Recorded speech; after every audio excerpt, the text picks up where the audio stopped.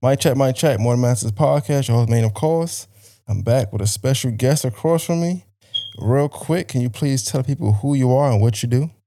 I am Janice Allen Jackson. I am the host of the Local Matters Podcast of Georgia and principal of Janice Allen Jackson and Associates, where we provide consulting services to local government and nonprofit organizations. Let's clap it up for you real quick. I'm gonna make sure that's in there real quick.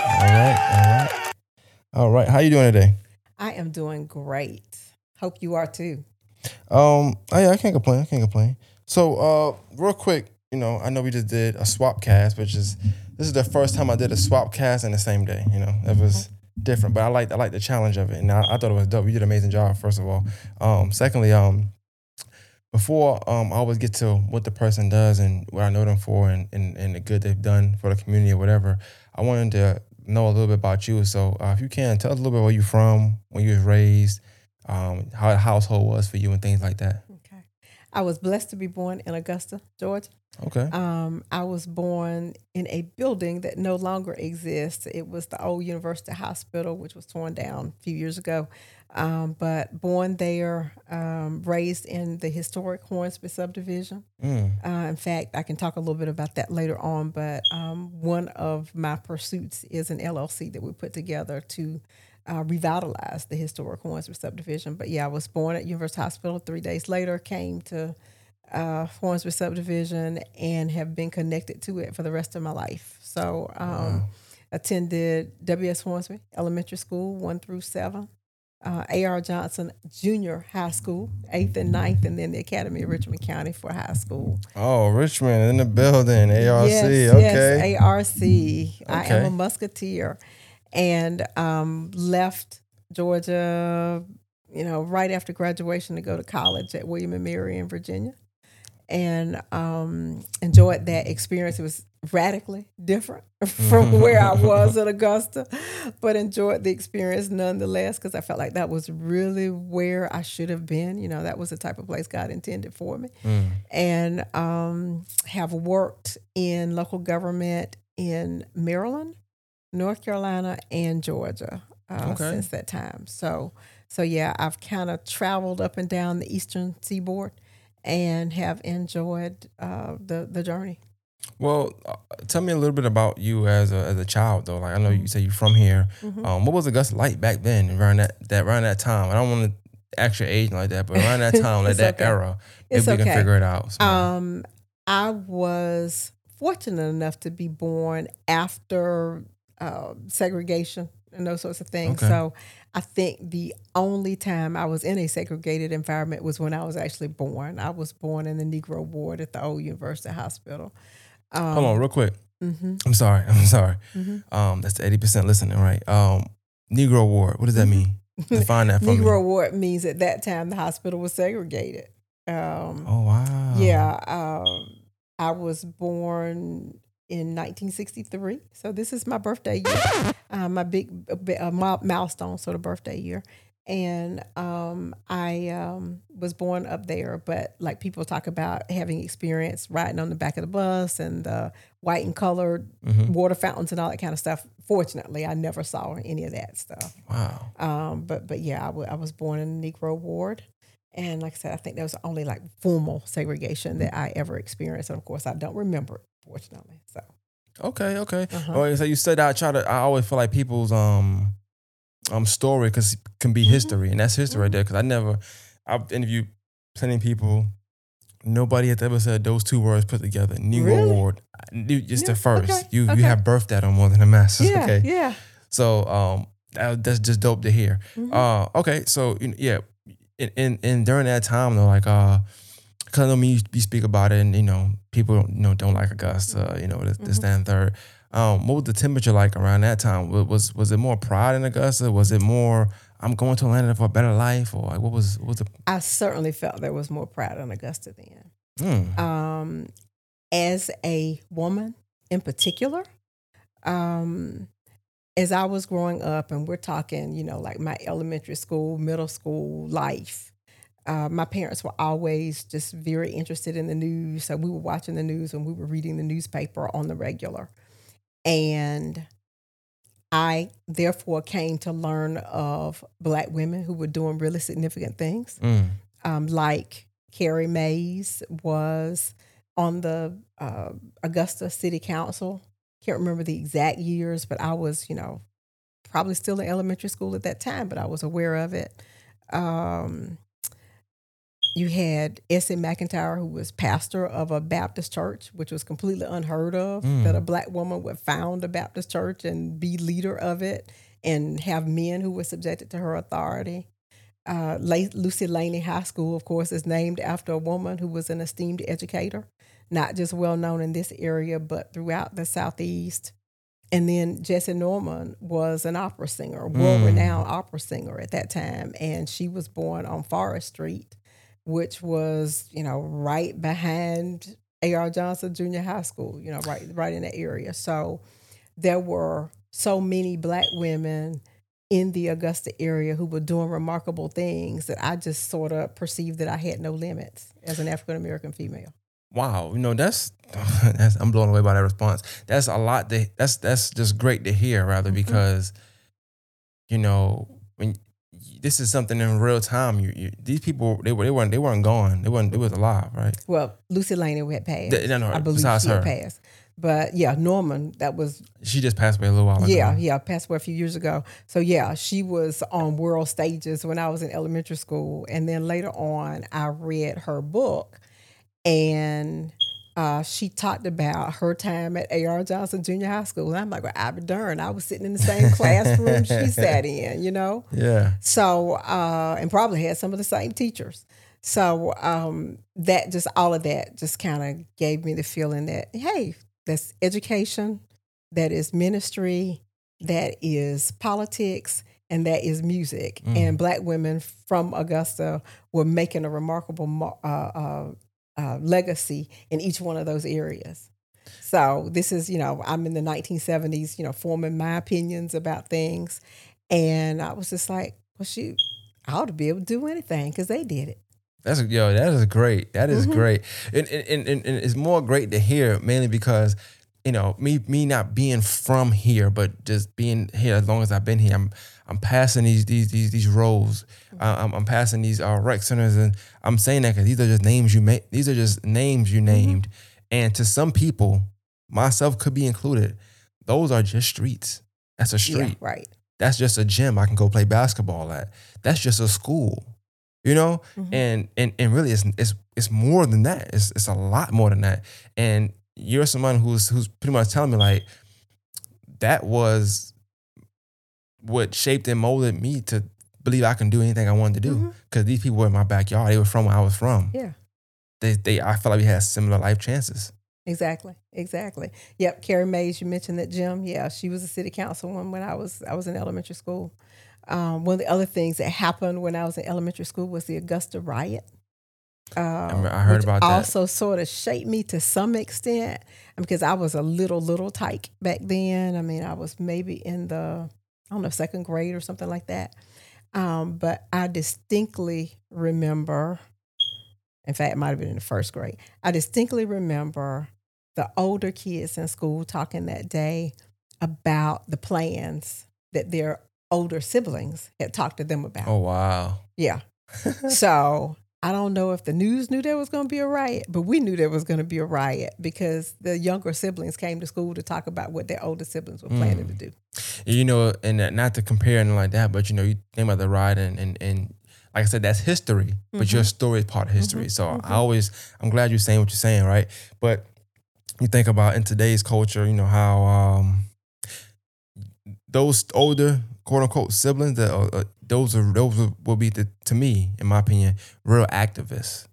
Plans, executing, going ahead and do what they got to do for a greater purpose, right? And I know, and I'm not saying you can't be an activist and none of that today, but we have a lot of type activists, social media activists. They'll post a status, and that's about as far as we're gonna go, right? Or if it go viral, then you might do more. But as far as you're gonna go is, the statuses and stuff like that. What are your thoughts on things like that? As far as people using social media as they kind of only weapon against activism or for activism versus you coming up in a time where there were riots, there were chant I don't say parades, but just there were people formed and Marches. marches and things like that happening in real time for real, really being set up, really real commitment versus I'm gonna post this on my phone, turn around and just Yeah, it's what it social is. media is interesting, and nobody's ever asked me that question before, but social media is really interesting for a couple reasons. One is you have to look at what's behind it, what's motivating. I mean, some people are posting incendiary things on social media to get followers. And when they're getting followers, it's a way for them to monetize this in some way or another. Right. So is the real motive to speak out about perceived injustices, or is the real motive just to, get more followers so you can, get paid more for speaking engagements, write books, et cetera, et cetera. Definitely, yeah. So that's the first thing. Sort of what's the motive? The second thing is, it's a whole different thing to get out there because you realize some of those older siblings got arrested that day. Some of them got shot that day, so they were really taking their lives in their hands by deciding to participate in the Augusta riot. And I think the third thing that I would say about rioting generally, it tells me an awful lot about the city if you had a race riot, because there's some cities that didn't have any.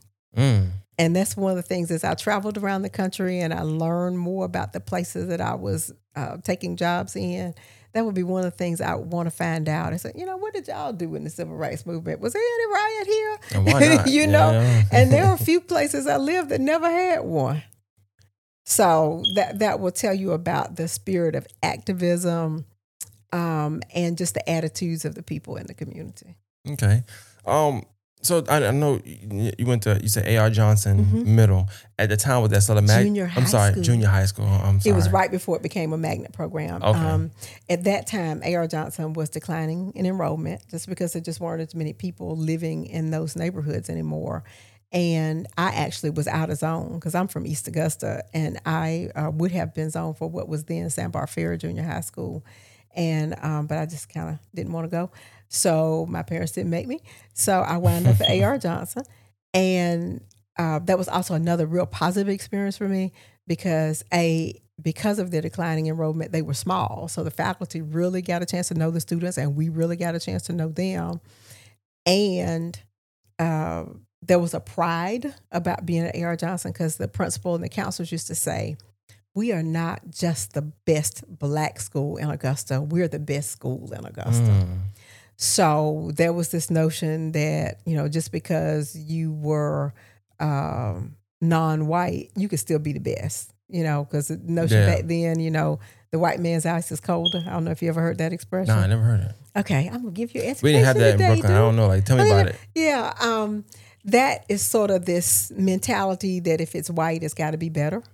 Say the saying over. The white man's ice is colder. And of course, ice is ice. Right. So one piece of ice is just cold as the next one. But some people would have a negative perception about something that came from African Americans or operated by African Americans. And they would then make a choice to do what was done by white folks. And then people who were more aware of what was happening would say, well, you just think the white man's ice is colder. So that was the origin of that statement. So A.R. Johnson taught me that the white man's ice wasn't colder because they took so much pride in what they offered students there.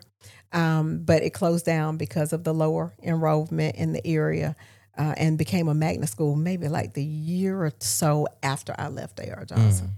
I had, as I said, a really good education there. And one of the things that I picked up on when I went to school at Richmond Academy was that because I was in a predominantly Black environment at A.R. Johnson, and because they considered themselves to be the best, they afforded us opportunities that, say, a Black kid who went to Langford didn't get.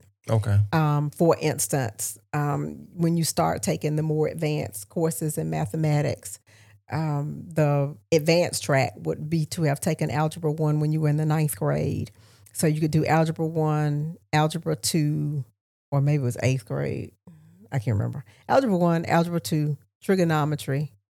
Yeah, it was 8th grade. You take Algebra 1 in the 8th grade, geometry, Algebra 2, trigonometry, calculus. Well, turns out most of those black students who went to school at Langford that I encountered when I went to Richmond Academy didn't get the chance to start Algebra 1 when they were in the 8th grade, even though they were perfectly bright. Somehow they never got that opportunity.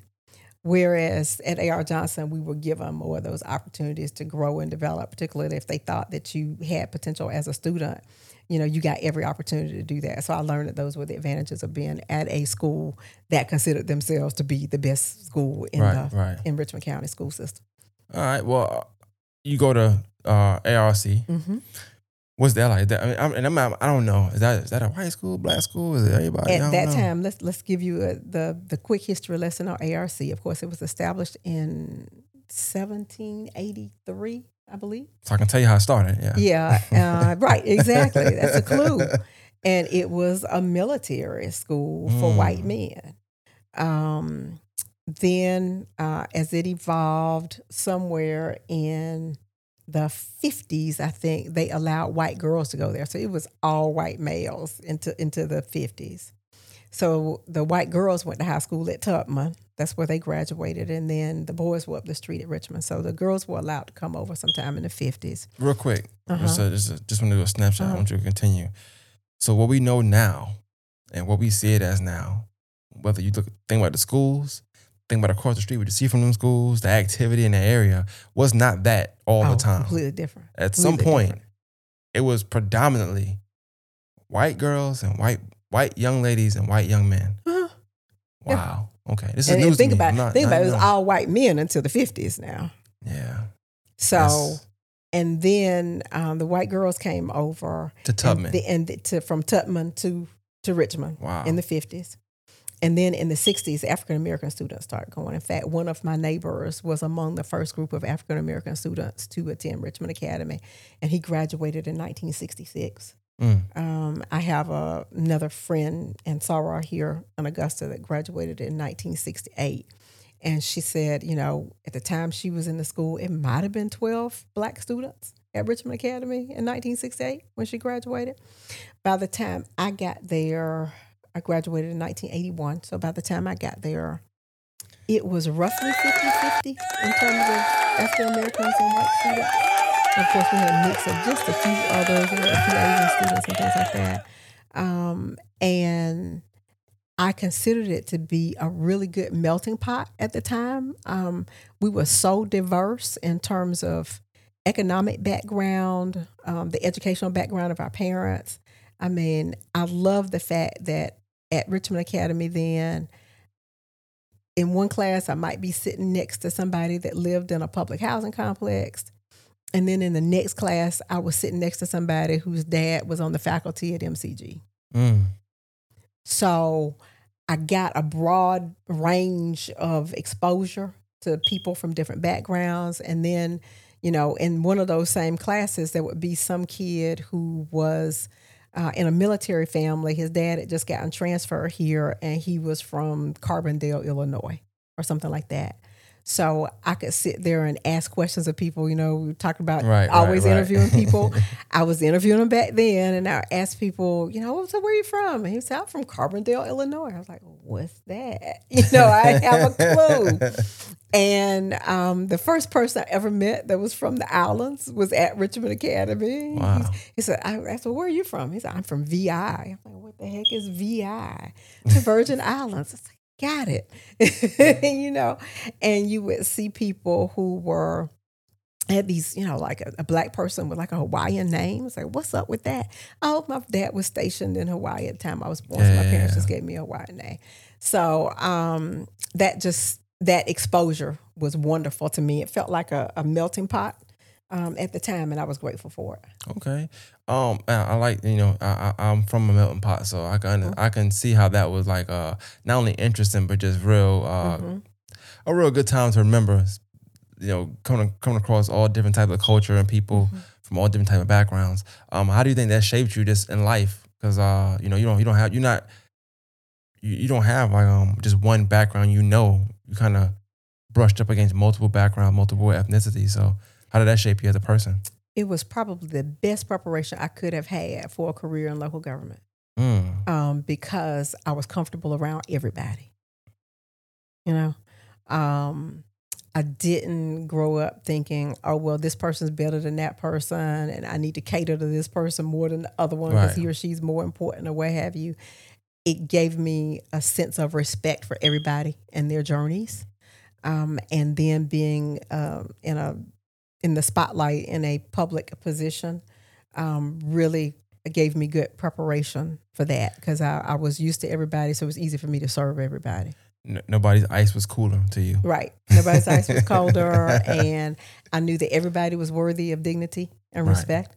And I also, don't tolerate the folks that think they're more important than everybody else because I'm like, well, I know you're not. tell me a little bit about you graduate from Richmond, okay, 81. You go to school. You said Mary, the College of William and Mary in Virginia. College of William and Mary. What made you go there? The Dean of Minority Affairs at the school just recruited students that she thought would be successful.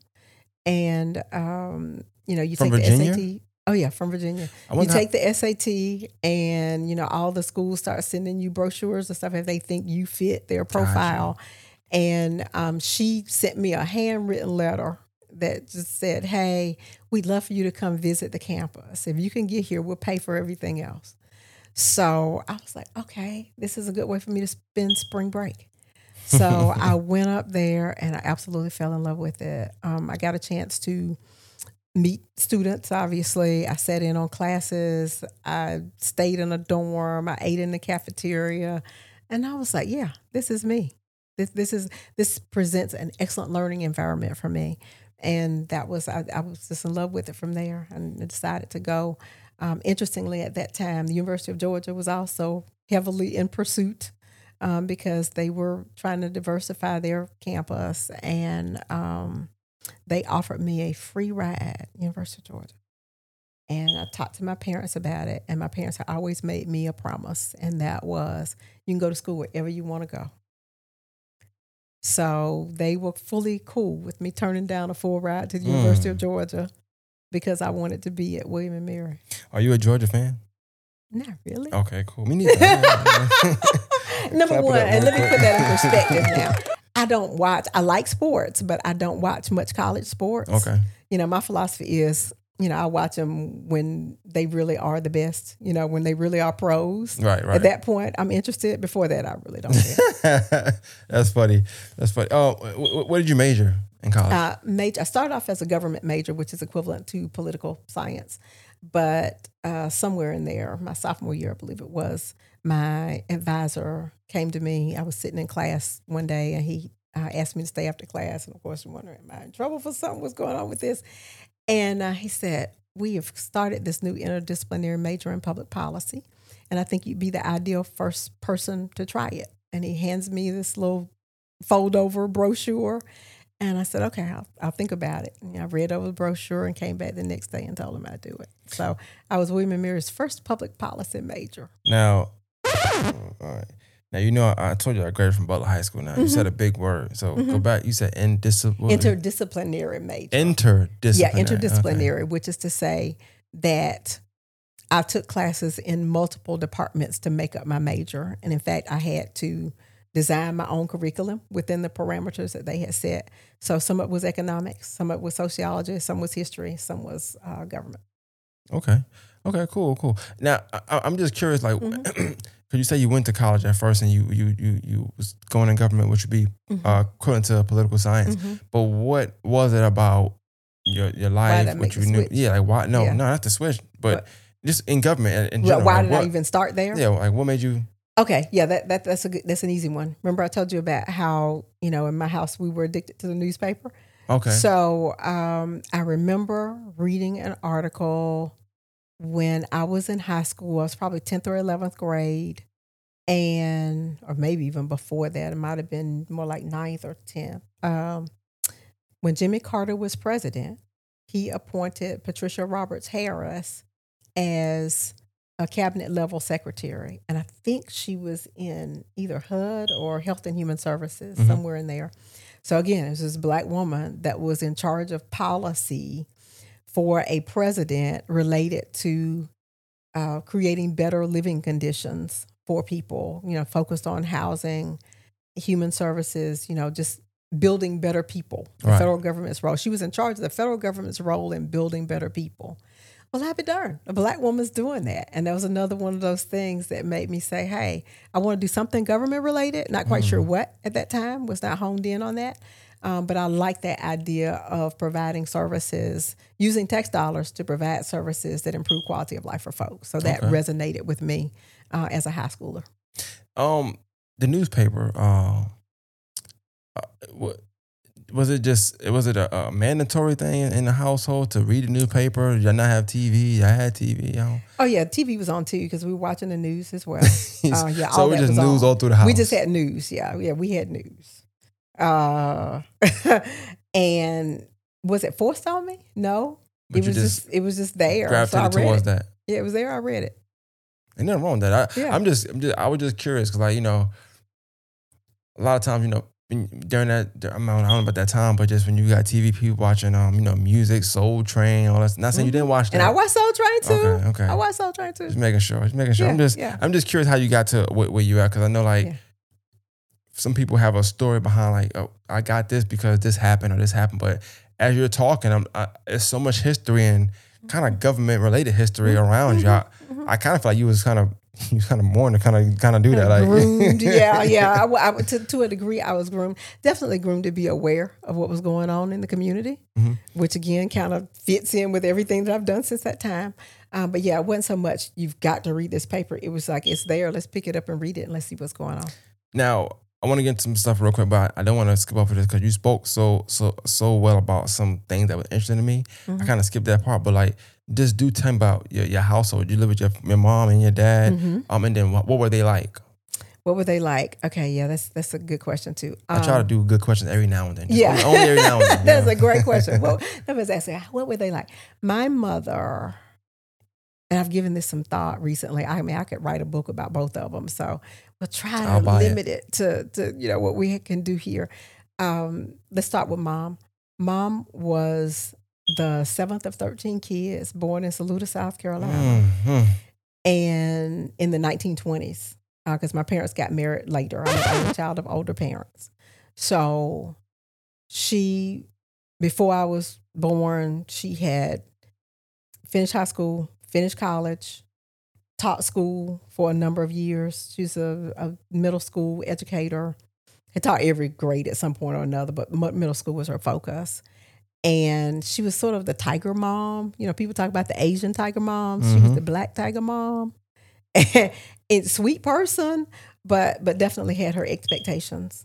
And one of the things that is most remarkable about my mother is that she was the only one of her parents' children to graduate from college. And she would say that she decided real early on, I mean like 4th or 5th grade, that she was going to college because she just, didn't see herself ever doing domestic work, didn't see herself ever working in a field. I'm headed to college because I like what these teachers are doing. They're clean and dressed up every day, and I'm going to be one of those. So that was her path to becoming an educator with a whole bunch of other things happening in between. My father worked more jobs / careers than any human being ever. He's the stereotype about the Jamaicans and the 12 jobs. I almost said it. He's a hay mom. Yeah, he's one of those. He grew up in a farm in Burke County, right down the road. Oh wow, okay. Worked on the farm. Obviously, worked in a sawmill at one point. Was a soldier. Obviously went off to World War II. Worked when he got out of war, he worked in New Jersey for a while for DuPont Corporation, which was the biggest door opener ever for him. But worked in DuPont as like a machine operator or something. Got laid off, moved back to Georgia, started a cab driving business, And people laugh when I tell them that. I say, what's a black-owned cab business in Waynesboro, Georgia? I said, it was a thing. Trust me, in 1950s. It was a thing because my father and his brother did it. And he was also like the fifth of 10 kids. And he then, when what is now called Savannah River Site opened in 1953, I believe it was, 52, 53, somewhere in there, they opened, and DuPont had a contract with the federal government to operate it. So he found out, DuPont, wait a minute, I got laid off from DuPont. Let me go, years prior. When he was in New Jersey, I got laid off from DuPont. So he went out there, and they said, oh, yeah, you should be the first hired since you were laid off from DuPont previously. So went to work at DuPont as a janitor. And he said he would walk in every day and realize he was one of the lowest paid people at the plant. And he would say, I don't like being one of the lowest paid people at the plant. So let me go find something else to do.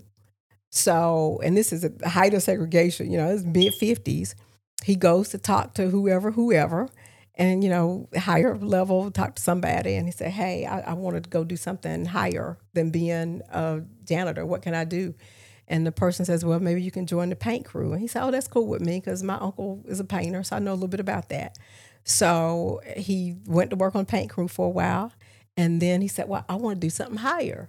So the maintenance mechanic training program became available to African Americans because first black men couldn't do it. So when they made it available for African Americans, he's like, yep, volunteer. I want to do that. So he became a maintenance mechanic.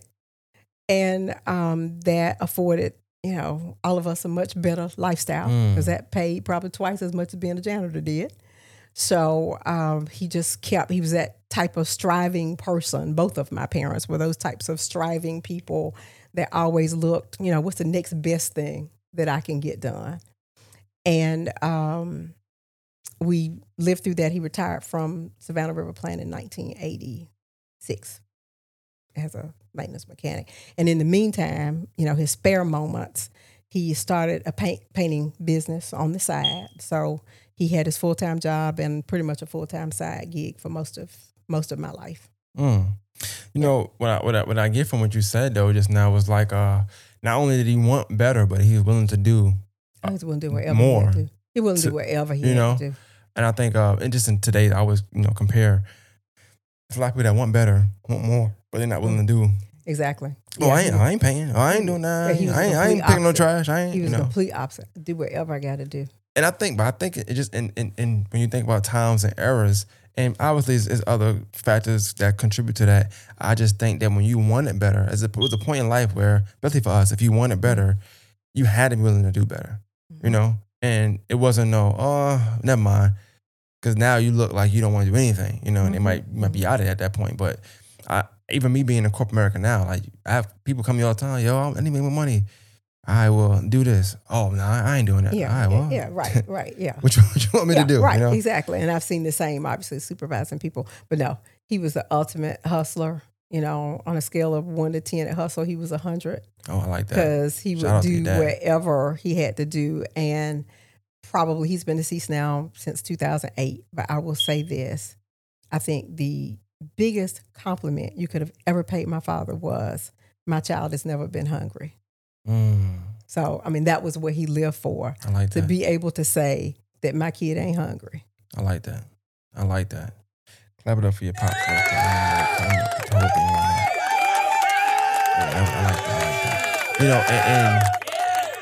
And I think too, like, I like the fact that, you say you were only child, right?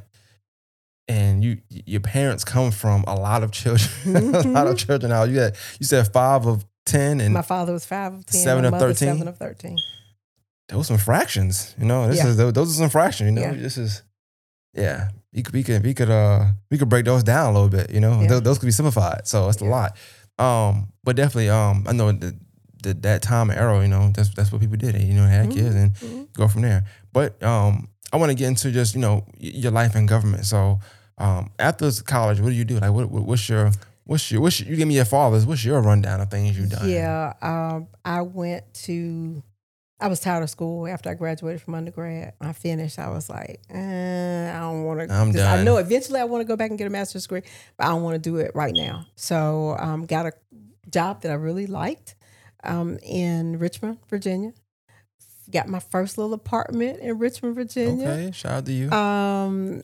I was living in a high-rise apartment called Monroe Park Towers. The building actually is still there now. And I was living on the 16th floor, scared of heights, but I was living on the 16th floor. And I got that experience. And Richmond is, it's bigger than Augusta, but it's not like a huge city. Yeah, it's not. Which was probably a good transition point for me because it was, big enough that there was something to do and see, but still slow enough for me to navigate at that time. So I worked in a downtown. It was a nonprofit organization that worked towards downtown improvement in Richmond, Virginia. We did a lot of cool projects and stuff. I got a chance to use my skills very well. And during the time I was in Richmond, one day I was 23 years old. I was sitting in my one-bedroom apartment, and I was watching the news. Believe it or not, I was watching the news. And I saw that Richmond was going through a search for a city manager. And I was just listening to the council people talk about what they were looking for in a manager and just describing what the job was. And I said to myself, I could do that. So that was kind of just set my goal that day. I wanted to be a city manager. So I went on back to graduate school at Duke University, finished that program in a couple of years. Hold on. I'm sorry. I had to break a scratch. You went to Duke? Uh-huh. My favorite school. I'm a Blue Devil. Okay. Hey, I love the Blue Devil. Okay, that's what I'm talking about, man. You went to Duke. That's a big deal. You know that. That's a big deal. Yeah. Uh-huh. Oh wow. Okay, I'm sorry. I've never been inside Cameron Indoor Stadium, but I went to Duke. You went to school and got good grades? Got good grades. Right. Got on out of there. And I will say it's kind of interesting. I think it just had to do with my stage in life. I mean, I don't feel terribly attached to the school. It was just like, I'm in graduate school. I want to get in and get out. For school pride. You was I was there. Done.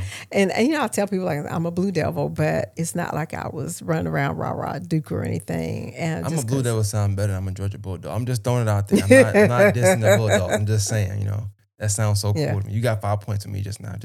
Go Beans. You've been racking them up all day, but yeah, you got 5 points just for being a Blue Devil. Okay, so you said being a city manager, and what happened with that? Did you ever end up doing that, or in Virginia, or did my first local government job when I came out of Duke in Prince George's County, Maryland, which is right outside of DC.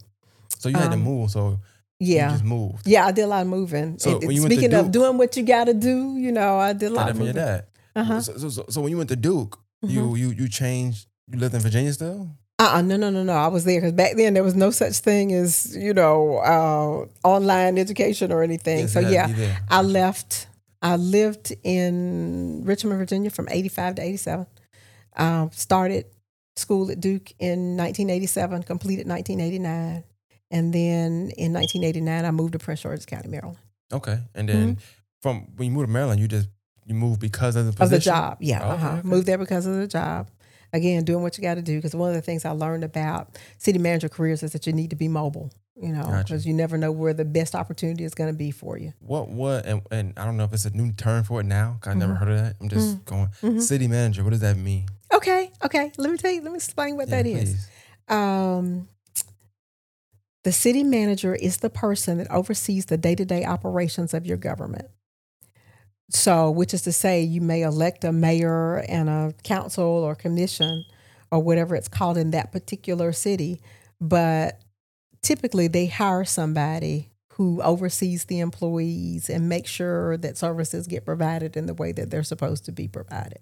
Mm-hmm. So, the charters of each organization has what's called a charter. It's a written document that describes the responsibilities and powers of each office.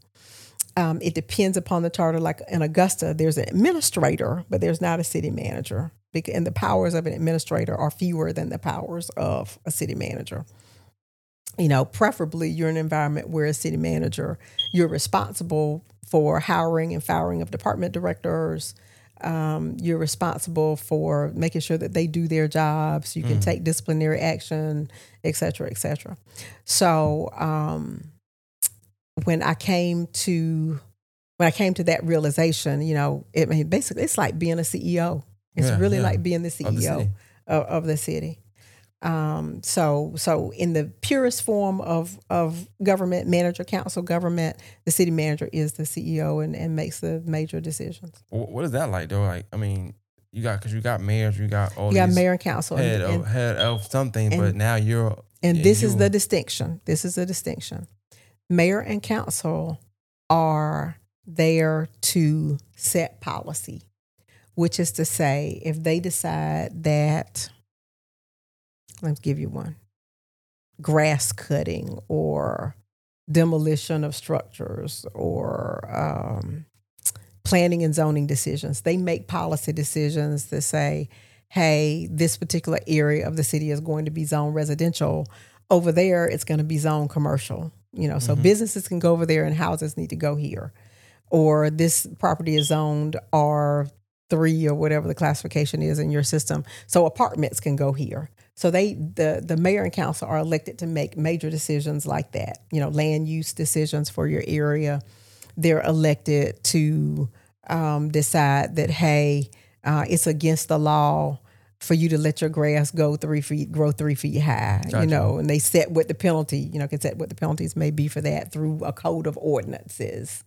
So you got a city attorney that's going to write up the ordinance, and the mayor and council are going to pass that ordinance, and then the city manager is going to enforce it, which is to say Okay. that you got a code enforcement department or a planning department or whatever you were talking about at that particular time. The city manager is going to work through those departments reporting to him or her to make sure that it's carried out the way that the mayor and commission have laid it out. Just an example. So let's say just the grass gotta be 3 or 4.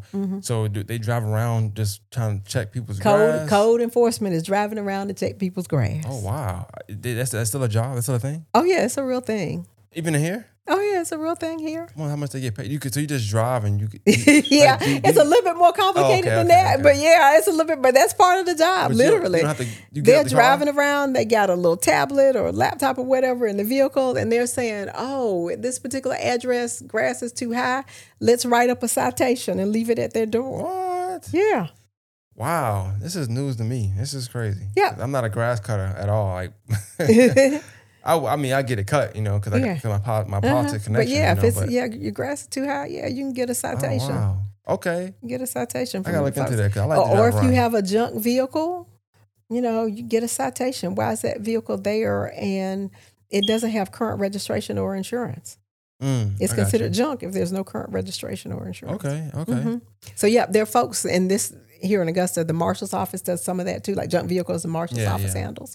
But yeah, if you're annoyed because your neighbor's got 3 junk vehicles in the yard, they haven't moved in a year, the marshal's office can come and write them a ticket. Just curiosity, what would make somebody be annoyed with that? Like, would it bother them, or just because you're It next to just your doesn't house? look very good. I got you. Yeah, Okay. it's just Gotcha. junky. It doesn't look very good. Oh. So it takes away from the attractiveness of your neighborhood. Got you. It makes sense. Property value and things of that nature. How long you did this? How long? Really, most of my life in local government. So city manager, you was a city manager for a long time? I didn't start as a city manager because it's one of those things where you got to work your way up. But when I went to Prince George's County, I was, I called myself, I was a small fish in a big pond. And then I became assistant city manager in Albany, Georgia, just out of nowhere, just applied for the job. And they called me and I got it. So I became the assistant city manager in Albany. So then I became a big fish in a small pond is the way I like to look at that. But that was one of the best experiences for me ever because the organization was big enough that I could get exposed to various aspects of running an organization, and I learned just so much. It was such a learning laboratory for me, as well as getting some experience that I wouldn't have gotten otherwise. And I love working with the people. The thing I said earlier about working with a diverse array of people. That's what working at Albany gave me a chance to do, and folks were very supportive, because they just really appreciated someone who was, a big fish, treating them with that type of respect and dignity and taking their phone calls and talking to them in a restaurant and stuff. We had a little restaurant. So it just closed down recently, but it was one of the best soul food restaurants ever in Albany, Georgia, called Carter's Grill. And I would come through there about once a week for lunch. and it was like, cafeteria style or whatever. So they would fix your tray. You tell them, hey, I want rutabagas and black eyed peas and collard greens today or whatever. And the ladies that were handing me the stuff, they would say, hey, Miss Allen, I got a problem with X. And I would talk to them while I'm in the lunch line about their problem with X. And I loved it and they loved it. That's dope. Yeah, it really was dope. What year did you move? Did you go? I moved to Albany in 1993. Okay, so that wasn't too long. Mm-hmm. Yeah, 1993. At any point do you ever come back to Augusta, or you just always stayed away? Yeah, I went from Albany to Charlotte. I was an assistant county manager in Charlotte, North Carolina, for Mecklenburg County government, and then I moved from Charlotte to Augusta in 2014, and came in as their administrator. Did you like Charlotte? Was it cool? I like Charlotte and I don't like Charlotte. And let me explain what that means. Quality of life in Charlotte is outstanding. It has grown a lot since that time. So it's a little bit more difficult to navigate than it was, a few years ago. But the growth of the community and what they have to offer, they have traffic and crime, but it's nowhere near what you would find in the Washington, D.C. area or in Metro Atlanta. But you still got stuff. I mean, like, we still go up there now. You want to see a play or whatever, we go to Charlotte to do that. You want to go see the Panthers or go see the Hornets or whatever, we go up to Charlotte to do that. Like, a lot of people's default is, they go to Atlanta. Mm-hmm. Well, I go to Charlotte. Same distance and less traffic, and you still see an NBA game or an NFL game or touring Broadway play or whatever. So that's the upside to Charlotte. The downside is, I made that comment earlier about you can learn a lot about a city about whether they had a riot in the 60s or 70s. Charlotte didn't have a riot. Charlotte is one of the cities where the African American community is relatively silent. Silent. Yeah. Got you. That makes that statement different than what I thought. Okay. Now I see what you're saying when you say that. Got you. Okay, make more sense now when you say it that way. But the quality of life is excellent. But it's just some people, and not just Black people. I heard a white person, she called it, Charlotte is a city without a soul. And I said, I be darned, that's absolutely correct. A city without a soul. Uh-huh. Okay. And they silent. They just don't. They ain't just speaking about this, whatever. And to give you a couple examples. When we moved to Charlotte, my kids were very young. Like, my daughter was in daycare. My son was a first grader. And the superintendent who was in place at that time was an African-American man. And then he retired, and the school board searched, for a new superintendent. Didn't even have a Black finalist in the group. And nobody said boo. And then it was the next superintendent and the next superintendent, and they never had a Black one again until, my son was in college the next time they hired a Black superintendent in Charlotte. Nobody batted an eye. Nobody fought for nothing. Nobody. Right. No kind of. Right. Nothing. And this is a school system that has become increasingly a school system of color. Makes sense now. Now I get it. Now I get it. Okay. Yeah. Cool. So I'm pretty sure you come back home. You was happy. Happy to come back to Augusta. Happy to be back in Augusta, because I wasn't one of these people that swore Augusta off. Some people will say, I'm never moving back to Augusta again. There's nothing for me there. And I'm just like. But did you ever visit? Do you know that there are much worse places you could be than Augusta, GA? Did you ever visit? Like, come back and forth during to Augusta? Yeah. Oh yeah. My father, now been deceased 15 years. My mother has been, maybe a little longer. Let me think about that. He died in 2008. So whatever that is, I can't do math right now. That's 15. Yeah, it's 15. And my mother's been deceased for 10. So while they were still living, yeah, I was coming back on a regular basis. Gotcha.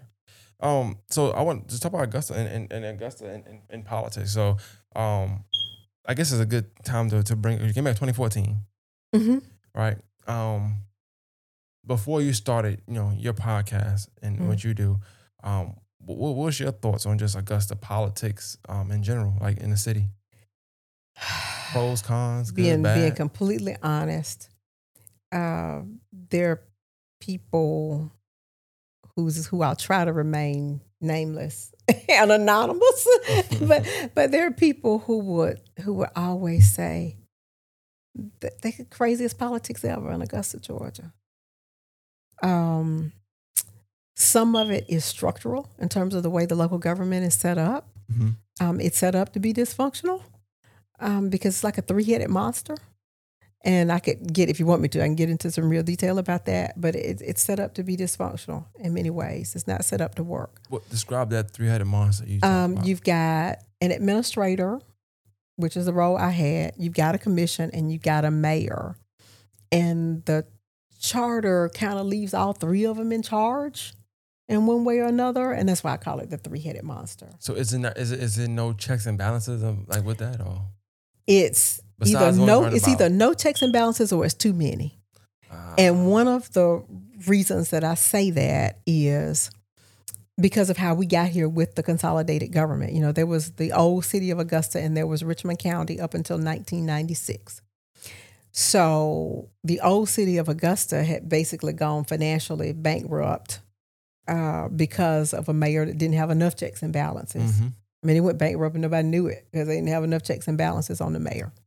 So when they created this new government, they had to put more checks and balances on the mayor. So they named a role of mayor, but they didn't really give it any responsibilities. And this is what time frame are you talking about? This is in the mid-90s. Okay. 1996, when the consolidated government went into effect. So the mayor is sort of kind of a full-time job. And the code says that the mayor has responsibility for enforcing some ordinances and things like that. It does say that.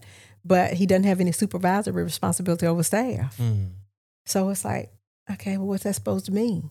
Yeah, that's not really making sense to me. Yeah, and then I understand that they didn't even create an administrative role when they first consolidated the government, but then the elected officials showed up and they looked around and go, well, who's going to run the place? Somebody's got to be in charge of the day-to-day operations, and that's when they created an administrative position, but they didn't give it all the responsibilities of a traditional city manager form of government.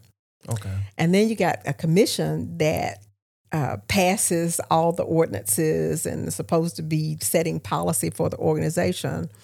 And you also you set it up so that the department directors, while on a day-to-day basis are supposed to be reporting to the administrator can't fire them. Only the commission can fire them.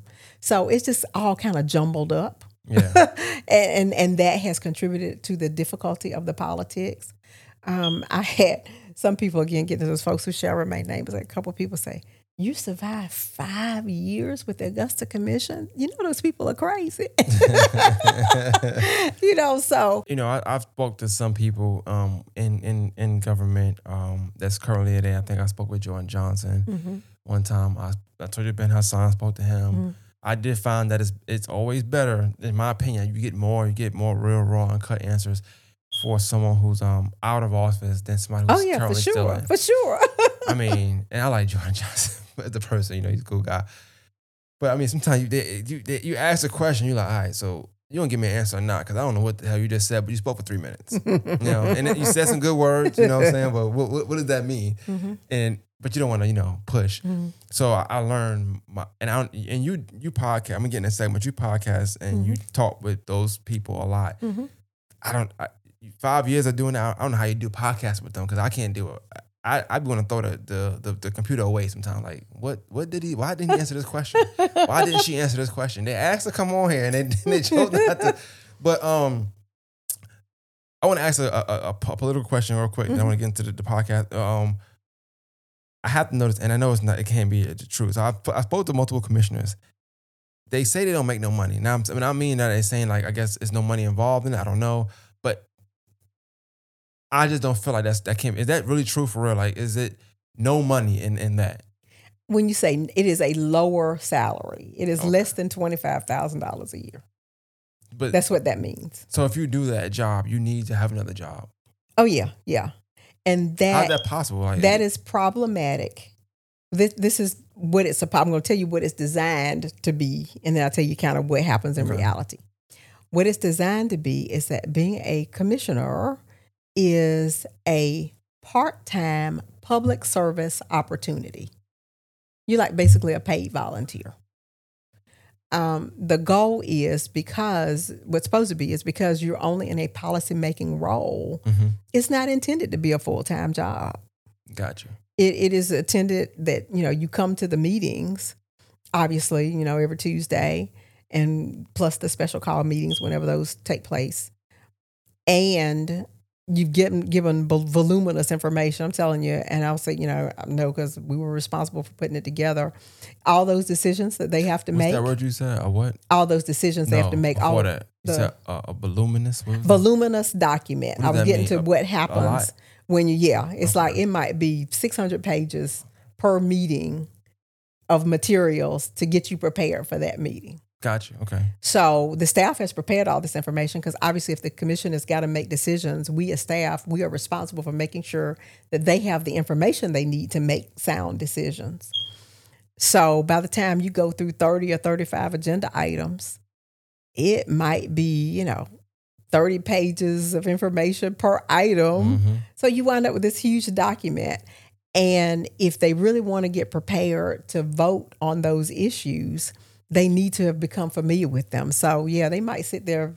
The time consuming piece is sitting there having to read a 300 or 400 or 500 or 600 page meeting agenda packet.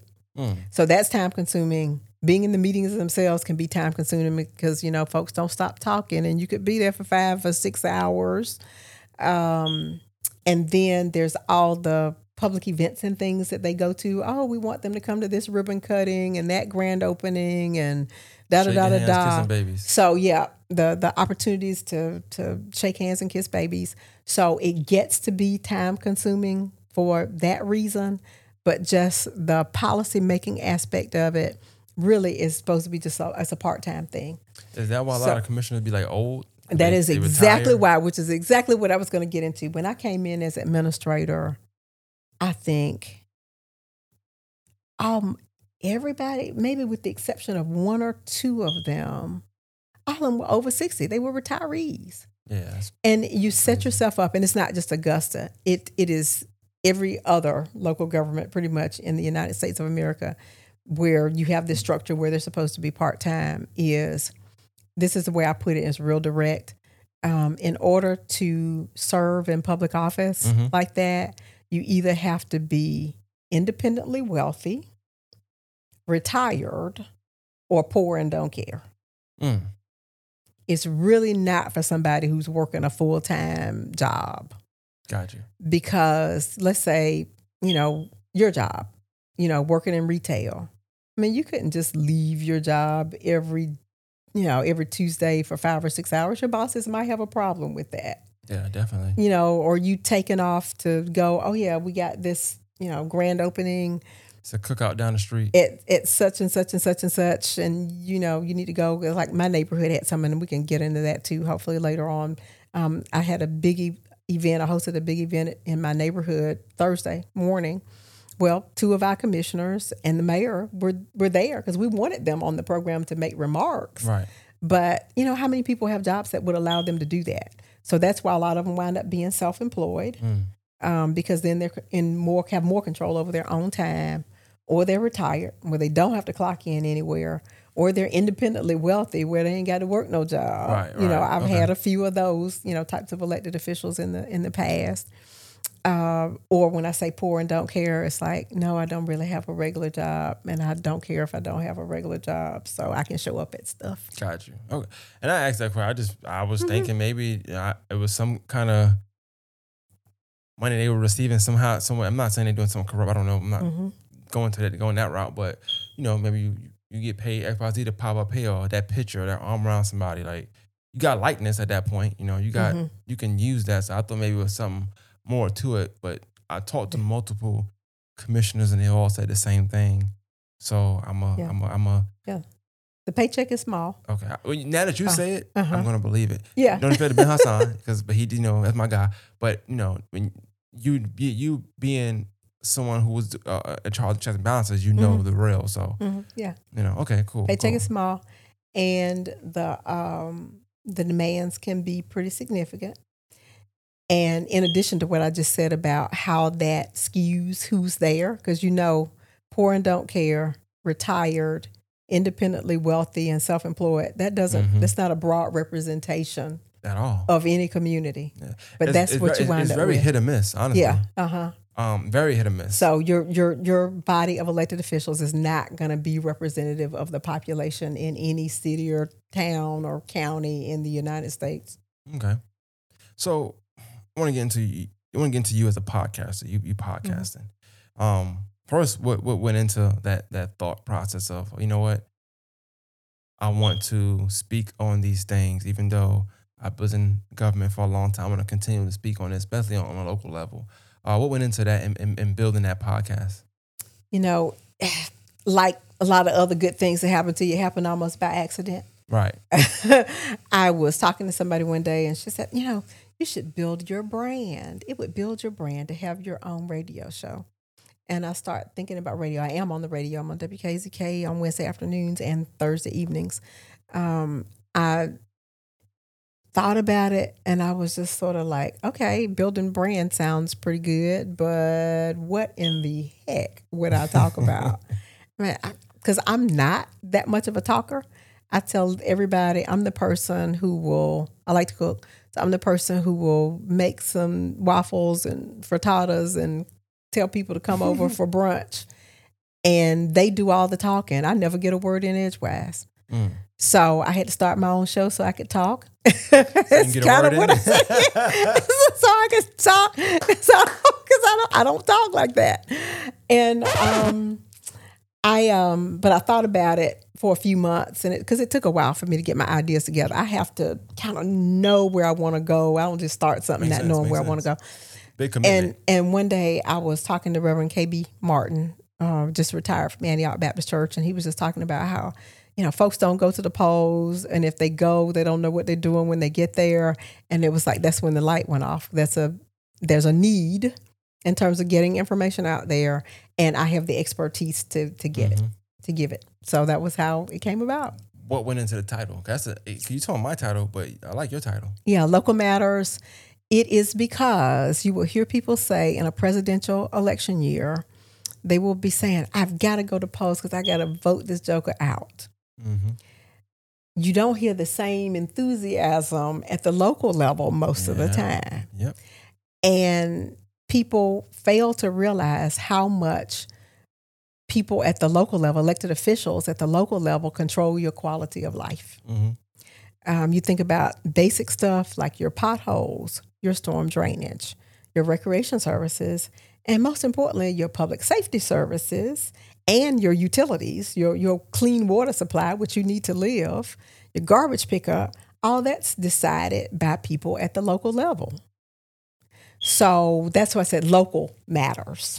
See, that thing I thought it was a double entendre because yes, local matters, but then I'm pretty sure you talk about local matter, like local issues or whatever the case may be. So it's like, and it is a double. Yeah, it is. It does have a double meaning. I like that. Yeah, I like that a lot. And then I went doing research, and even the guest you had on it is all cognizant to what the title is and what your mission statement, quote unquote, is for the podcast. So I like that. Anytime somebody can do that, because people don't realize how hard that is. Because people think because you got a podcast, you got your microphone, you got this. Hey, you should talk about such and such. Yeah, but that don't fit what I'm gonna do. That's a good conversation, but that don't fit what I'm trying to do. Right. Like you should have such and such on. Good person, speaks well, but I don't know how that's gonna mesh with what I'm doing. Right. Maybe I could, get that person with such and such because that podcast might work for that. So there's a lot go into that. Like, and you manage though, so you've been doing it for a while. Is that something that's difficult or challenging for you to do? Like guest wise, picking guests, maybe not picking a guest, maybe overlooking a guest or turning down a guest, or Yeah, I have to think about it because I have people giving me suggestions. Just like you said, why don't you have so and so and so? I'm like, well, what's he gonna talk about? How is this connected to state or local government? Because I cover state issues too. How's this gonna connect to state and local government? I mean, what does this have to do with anything? And so I make sure that even if people don't first see the connection, but by the time the program's over, by the time the episode's done, they'll see what the connection was. That's beautifully said, and I feel like when you talk about the title "Local Matters," I think local can be perspective as well, because local we can say Augusta, but maybe somebody from Georgia is just watching, right? And local will be all of Georgia at that point, you know. If you're talking about United States, it's local because it's domestic. Yeah, it's right, all right. If you're talking public safety, that's a local government service Right. anywhere in the United States. Exactly. Education, same thing. I've done a few episodes on education because everybody's got a thought about education. And we're paying a lot of money for those education services through our tax dollars. So, and it's such a need, you know. So I've focused on that. But yeah, somebody in California might find that just as interesting as somebody in Augusta, Georgia did. Well, I'm curious on, I know you spoke about the polls and things of that nature. I was going to, after you said, I had a talking point, whereas, you know, people, when it's presidential election time, they want to vote somebody out or vote somebody in or say, you know, I'm tired of this happening. But, you know, on that level of voting, you still aren't fixing the issue that's directly affecting you, right? So that local government, the local elections, they it's a word I'm looking for. I just can't think right now. But yeah, okay, those directly affect you way more than Trump or Obama or you know the president we got now. I don't even know what's his name. Joe Biden. Yeah, I'm sorry. I'm not crazy. I'm not crazy. But yeah, in them now, they don't see. And I'm real big on local. Like once Good. I got to know, talking to Kim Macon, and I started to do my research and on his podcast, listening to even you and certain people that was on there, and y'all pushed a lot of the local. He pushed a lot of local. I always kind of step back from that, you know, and then I go into more of the commissioners, go into more of what this job mean, who to call. And that's why when you said the AED earlier in ours, in the SWAT one, I was so interested because I'm so interested in the local thing because I feel like it's so much local information, local quote unquote matters, and local people that are in charge of these local matters that we don't know about. Right. And I think any platform, but definitely your platform is a great platform to learn those things. So, what would you consider your platform to be? Is it entertainment? Is it educational? Is it just conversation based? It's education. It really is education. I am hoping to help you learn more so that you feel like you have more control over your quality of life. When you and when you say quality of life, what does that mean to you when you say quality of life? Let's talk about something that we talked about during our swap cast, and you talked about traffic safety, for instance. That is a quality of life issue. If you're driving down the road and you don't think you're safe, your quality of life's not very good. If it floods in your yard every time there's a heavy rain, your quality of life's gonna be bad. You know, so that's what I mean by that. Okay. If you feel like you've got kids, there's no place for the kids to play safely, that affects your quality of life. So those are the type of things that I would use as examples. So far on the success level, like have you found that you've had are you more likable? Let me say that. Are you more likable podcast wise, or are you more likable managing wise, city management? Nobody's ever asked me that question in life, but let me say, I think I'm the same in either environment. I think what I offer in either environment is one, credibility. You know, I'm not experimenting with you. I've done all this before, you know, so the level of experience and sincerity with which I approach both, Gotcha. I think makes me sort of either, you know, equally likable in either one of those environments.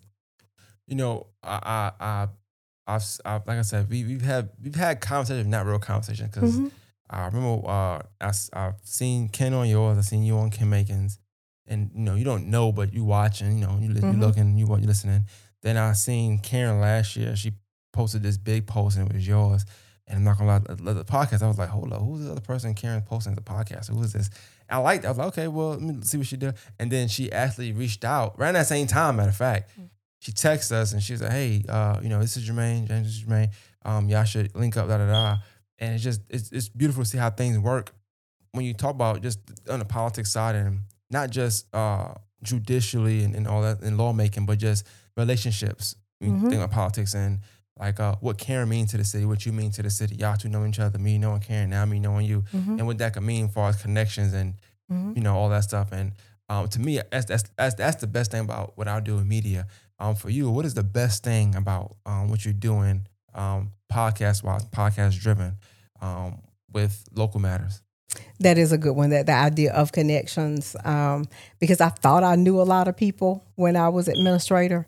And now I'm learning there were a whole bunch of people that I didn't know. Right. So broadening that circle is really good. One of the other things for me personally that's been very rewarding, I can get really, really excited when I get a call from somebody that's out of town to tell me either they want to be on the show or that they heard something on the show that is impacting policy somewhere. I don't know if you know Donna Moraine. She is with the Augusta Justice Cooperative, I think is the name of the organization that she set up. And she is a court watcher, basically. I mean, she sits in state court and observes some of the awful things that happen to people in the courts.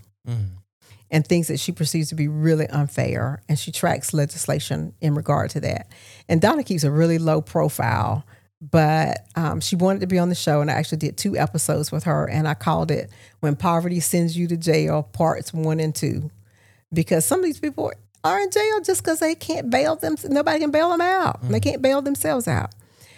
I saw Donna a month or 2 ago, and she said that she got a call from somebody on the Senate, or some U.S. Senate committee in Washington that had heard her conversation on my podcast, and they were using that to help shape legislation. Oh, that's dope. I clap it up. That is amazing. Yeah. So that's like the greatest thing ever.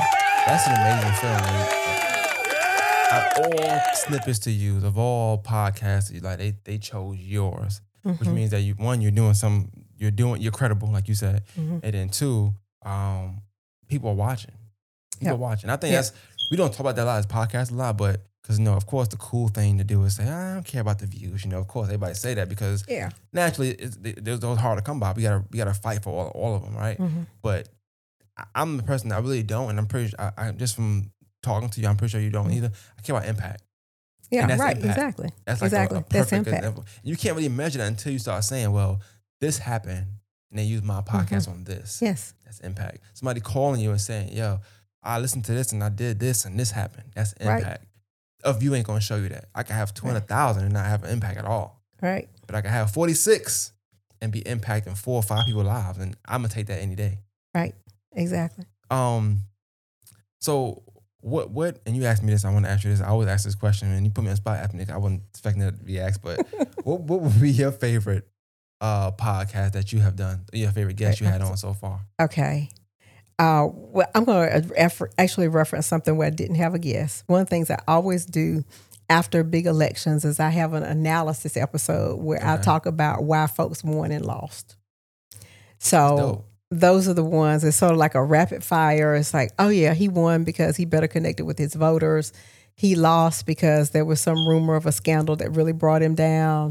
The other person won because they were just really, really well organized and had a well-funded campaign, those sort of stuff. So I like those election analysis episodes, just generally. And I've had, several of them, obviously.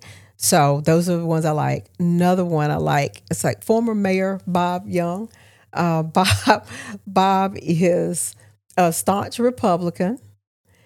And we sat there one year after Kemp beat Stacey Abrams the first time.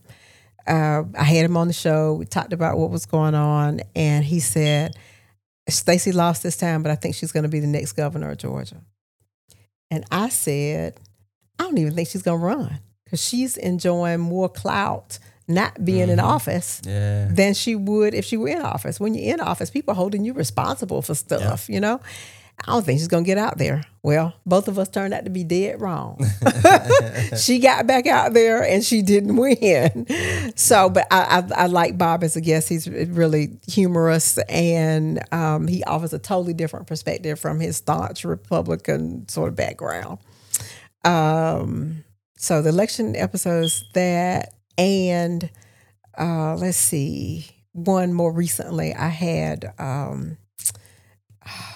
a woman who is the executive director of Heritage Academy. Oh, yeah. Heritage Academy, you know, private school in the area. And she just so believes in the work that they did.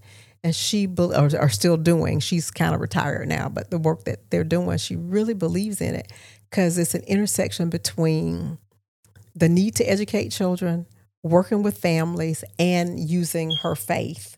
And that really came through for me because I have a friend who teaches there.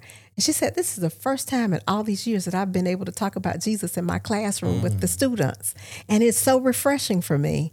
So just to expose their good work. And she really talked about, you know, what is the difference about how they educate not just the child, they educate the whole child and the family. Yeah. You know, at Heritage Academy, it's small enough so that if grandma walks through the front door, hello, Miss Smith, how you doing today? And I'm like, grandma got to feel real good about that.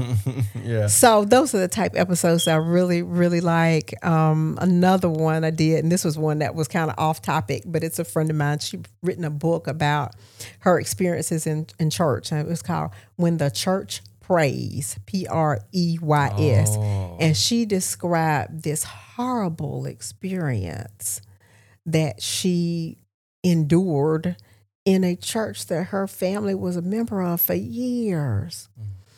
And in the book, it's almost funny, but it's not funny.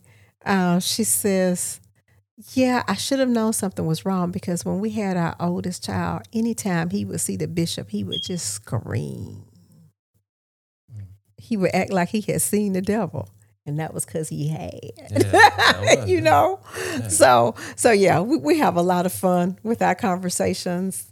Well, and I enjoy most of my episodes because of that. What about your, I'm not going to say worse, right? But what is one you was like, Yeah, I had some folks, I'm tried not to shame anybody. I had some folks that should have been experts on the topic. If you look at their resume, you say they're experts on this topic. And then when they get in, their conversation was so boring. I was like, oh God, this episode's a complete dud. And then you try to drag stuff out of them. You feel yourself trying to drag it out. It's just not working. And a couple, last week, 2 weeks ago, I interviewed somebody that I knew was going to be a great, great guest.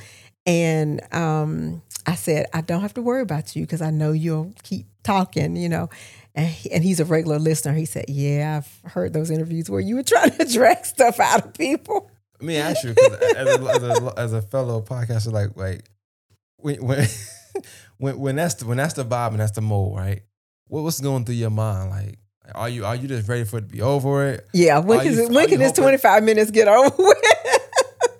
Because, and we spoke on the Swapcast when we did it, and I just hate having to ask a question, but also answer it for you. Right.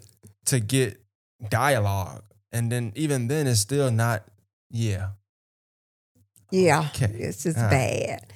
And I asked a question, I'm asking thinking it is such a rich topic and there was just so much they could say and they don't say anything. They give me 3 words. I'm like, gosh. And then the other ones, I'm sorry, there's one other type that is problematic. It's those that come in thinking they're giving a speech instead of having a conversation. Oh, man. So they've prepared notes and they just want to read it all to you. I'm not going to lie. That is a new one. And just for anybody watching, because I know y'all watching this, got, a legend up here. Please don't come up here with that. Just stay home. You can talk on the phone for all that. I don't want that. If it's not organic, I like it. See, right now we speaking. I don't have no questions written down. I just know I want to talk to you and kind of see where the conversation go. That's all I ever want. I don't want anything more. Or like, you don't have to come give me the best answer. Like I'm pretty. You didn't write this stuff down like that, but the answer you gave, I could think of questions you probably didn't think I was going to ask you, and those are great answers. It's organic. If you gotta have a, this ain't for you, man. Yeah. I don't know. And I can see them having a couple bullet points or something. Statistics and stuff is fine. But some of them have like literally written a script. And you're like, no, this is not how this works. That's just funny because I mean I haven't happened, thank God, but I can imagine, you know, people come in there and they feel they're ready too. Like, yeah, I'm ready for you today. Do you ever feel like in your show, your podcast, that people feel like maybe when they come on, you're gonna be out to get them? I haven't heard a vibe from your podcast on that yet, but I'm just curious. I try to set the tone for that. There's sometimes I invite people in where I have to let them know up front, hey, this is not a gotcha sort of situation. We exist to provide information. Gotcha. There's one elected official, again, I'm trying not to bash anybody because that's not my goal. That's one of the things I learned from my mother. Her goal was never to embarrass anybody. So I'm not trying to embarrass this individual, but it bothers me when you have someone who is elected by the people and you invite them to do something that is a perfectly non-threatening interview and they refuse to do it. And I'm just like, come on, dude, you expecting people to vote for you, but you won't go out and talk to them? That's crazy. It's not pushback at all, but I'm thinking, me now, listen, like, I don't think that they won't do one. I'm thinking about the person, right? So you think about you and your expertise. I'm not to say anything bad about me or anybody, but let's say I did ask them and they wanted to come on, right? They probably look at me like, oh, you don't know nothing about no politics anyway. You know, I'm gonna walk all over you and ain't cool. But then someone like you, you know, a strong Black woman, and that they know this. It's not like they just guessing. Like you said, this is your credentials is there. They know already. Like you are certified, so they know this already. I think that's what it'd be more than anything. Even though when the people vote for you, it's like I don't know. But I feel like you should do those kind of platforms because at the very minimum, people either gonna vote for you now because they really really like you, or just don't like you. You don't lose by doing nothing like that. But I will say, like, from talking to you, like, and not look like, but you know your stuff, and you probably got your history, your background, you do your research, you've been around, you was in there. They look at you, they probably be more scared than anything, I would say. I don't know, maybe that was it, but I'm gonna give you an example of somebody that's just really good with this, and he understands that, hey, he's seeking your vote, so he needs to get and talk to you. That's Senator Harold Jones. I mean, I had him on at the end of last year to just talk about the upcoming legislative session. What are y'all going to be talking about in Atlanta, you know, over the next few months? What are you guys going to do for us over the next 3 months? And he gave an excellent overview of some of the legislation that was being proposed. And he also talked about it from a Republican and Democratic perspective. These are the things that I'm expecting to be put out there. These are the things that I'm advocating for myself. And, you know, we got into food deserts and all this other stuff, you know, voting, because they were looking at changing the voting structure to eliminate runoffs. Right. You know, we had a really good discussion about those things. So I'm like, okay, he understands that he needs to face his voters. Why don't the rest of them understand that they have to face their voters, you know? And then that's the thing, to compare and contrast sometimes, like, you have another guest that probably has more on the line. They willing to come on. It's like, why are you not willing to come on? I would see that as well too. So that's the only thing about politics that I don't like, because you have people, it makes you question them when they don't want to do interviews. You really question them. You know how you said earlier, you was like, you can tell a lot about a city that didn't have any riots. I feel like you could tell a lot about a person in office or elected official, whatever the right verbiage is for that doesn't do interviews. I feel like you can tell a lot about. Oh yeah, you can tell an awful lot, and there are a few names I call now. Button my lip and keep my mouth shut. But yeah, that speaks volumes in a very negative way when you are asking for votes, but you won't talk to anybody. Yeah. Or the only time you want to talk to people is when you need the votes. Or is when you're right. The only time you will talk is Like that when you're cousin that running for call you office. because they need some money. You already know. Like, hey, what's going on? Oh, That's it. you wait them 5 minutes and they finally ask you for the $50 and they even ask, So yeah, I what is your least favorite thing about podcasts, if at all, if any at all? Let's see. I've tried to overcome some of the obstacles, but okay. Thing one is, as good as your episodes and your discussions and your guests may be, you still got to work to get listeners. You got to make people aware of what you have to offer. And it's like any other business endeavor, folks got to market, folks have to know that you're there. So that is something you just have to work on. Like you were talking about number of views and things. You look at some of this stuff and you go, that has 1 million views. What is it adding to anybody's life? Like you just said. No impact. So that's one of the more difficult aspects of it. And I've just been out more. That's why I wanted to do an interview with you. I mean, I want folks to know about what we're providing because really it is a service, and it helps you. Can move you from here to there. Right, And the more you know, the more you grow. So that's one thing. The next thing is getting frustrated when somebody doesn't want to be a guest. That kind of is like, okay, where am I going to get a guest? And now it's not quite as bad now that I'm more established. And like I said, I do have people who are reaching out to me, hey, can I be a guest on the show? But first, it was a little bit more difficult. Yeah. And also, I was in an advantageous position because I knew a lot of the people that I was contacting. It could have been much worse, but yeah, just making sure you got the right guests lined up at the right time and that you can ask the right questions to really get something substantive out of it. Yeah, and like I said, I like what you do and how. But the ones I watched and I went back before. Once you hit me up and you sent me a few, but I purposely didn't watch those. I watched other ones. Really?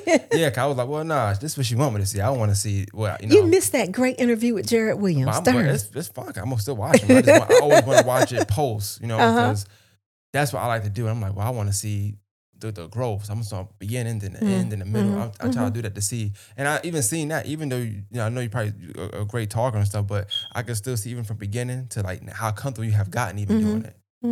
Just even the mannerisms you do, like just how you are on camera.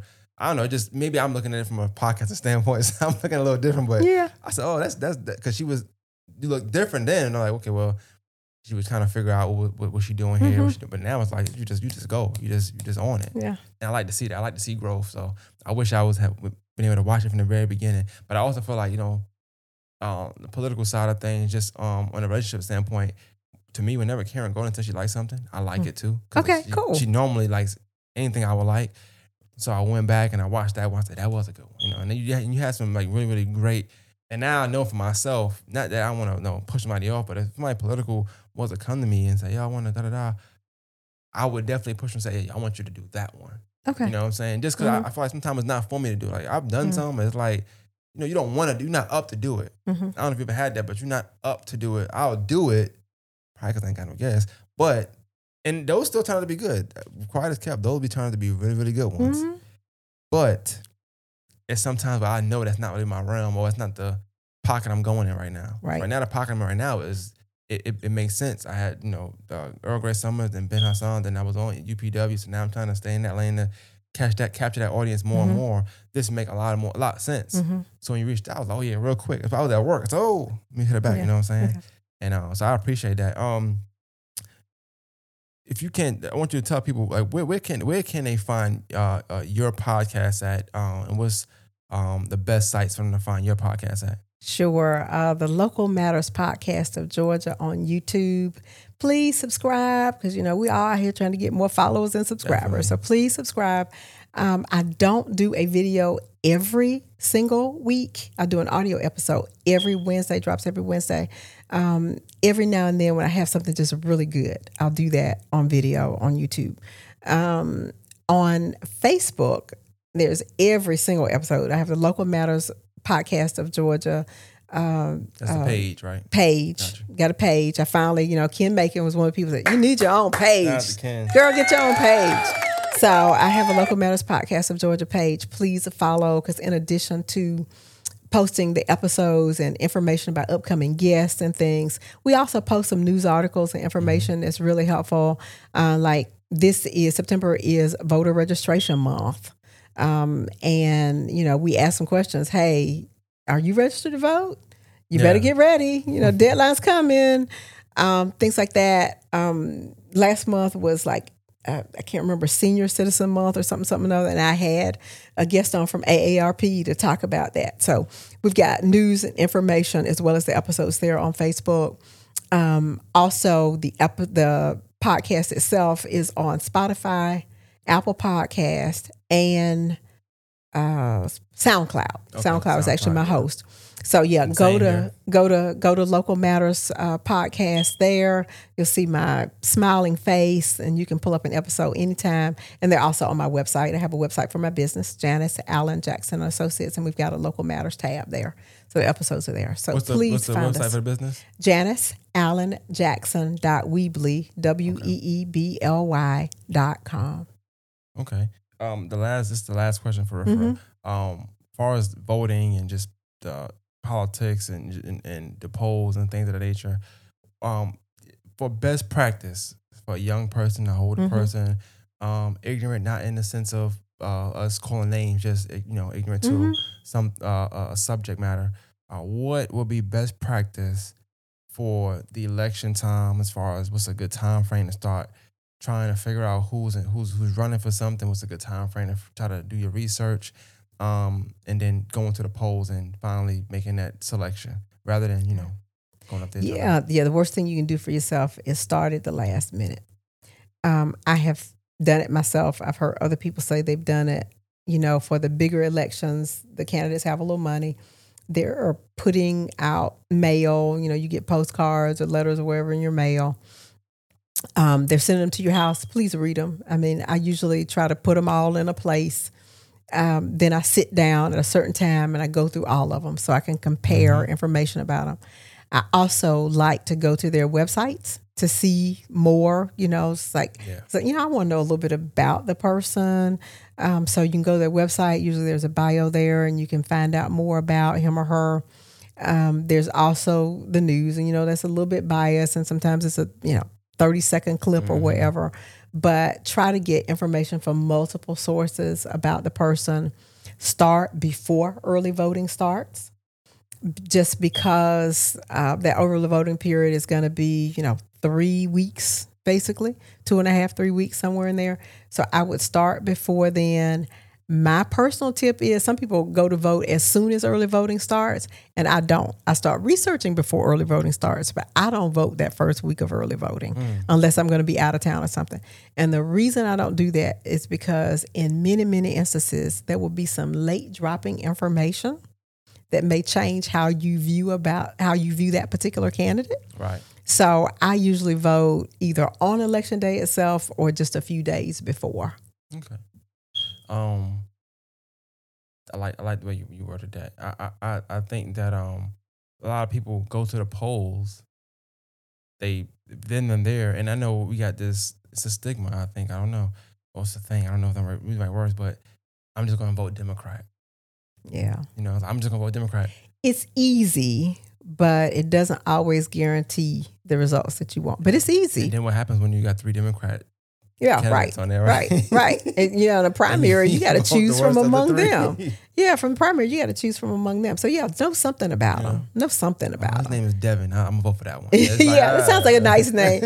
But, and the other tip I would give is a lot of times, particularly in a place like Augusta, I think, it might have been Dr. Wayne Frazier, because I had him on to talk about education too. He said, don't vote for me just because you know me. Vote for me because you've researched my track record. We have too many people who are voting for somebody. Oh yeah, I went to high school with him. I'm gonna vote for him. Or he lives around the corner from me. I'm gonna vote for him. And that doesn't guarantee you that you're really gonna get any results. If you could, and I don't meet him. So he probably tired of me. We spoke over the years. We've been trying to do a podcast for a while. I was ready. He wasn't ready. He ready. I wasn't ready. Mm-hmm. I want to get him on because I know it's gonna be a good podcast because he speaks very well. And the way I do my questions, I know it'll be really, really good for him. I I have to say this. This is a Fraser story, but I had a guy on my podcast who told the story about the time he was in Glen Hills, and then Fraser came to Glen Hills, and I guess he got him out the hole. Like, hey, you come here, and I guess he went. I guess he told him his pants was sagging. Or it was something. No belt. I don't know, something crazy. Anyway, the guy was telling me. I'm like, whatever. He had to tell me a story. And he go, yeah, I think it was in the paper. So I edited the video. Some said, just look it up. I tried to look it up, couldn't find something. I finally found the picture. And that's one of my favorite clips because, like I said, his story thing. Because, he says something. That's his story. But it's documented evidence for real. So that picture, I finally got the backstory to a picture that, I didn't think about that because I had him on for something totally different. He'd have me tell me his life, and then his life was telling me about that. And I thought that was dope. And I even tagged Mr. Fraser in it. I think that's why he finally reached out to me and stuff. But hopefully I get him on at some point. The last thing is with the podcast, and I want to end here. I do think you mentioned ways to research these elected officials and stuff, and I think that's one of the best lanes is podcasting to get to know somebody. Because from this already, they get to know the funny side of you, the educational side of you, your background, how you are the person, your mannerisms. Get to know a good broad, not even broad, but a nice version of a person based off their energy and how they move and talk versus reading the paper or that scripted thing the news give you. And I just hope that you're able to get the guests you want now, because I do feel like podcasting is a great tool, especially for election time, because you get to really pick up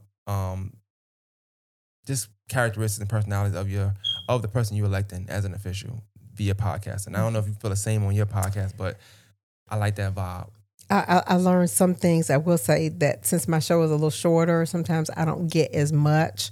But normally, I can tell some things. I mean, one of the easy things for me, and this just comes from my being a friend of mine calls me an air traffic controller, the sort of personality to keep things moving and structured and orderly. I'll say, hey, we got a time limit. Can you, I need you to respond to these 3 questions or 5 questions or whatever they are in 8 minutes or 10 minutes or whatever. And you learn a lot about them when you figure out they can or cannot stay within that 8 or 10 minutes. It's like, okay, you don't follow directions very well now, do you? Or you don't know how to edit yourself, do you? Yeah. It's very telling. Yes, some of those, what appear to be small clues are very telling. Well, look, I definitely enjoyed speaking with you. I'm not gonna lie to you. I was gonna try to do 45, but you kind of killed that in the first 12 minutes because you told me a lot, and I loved it.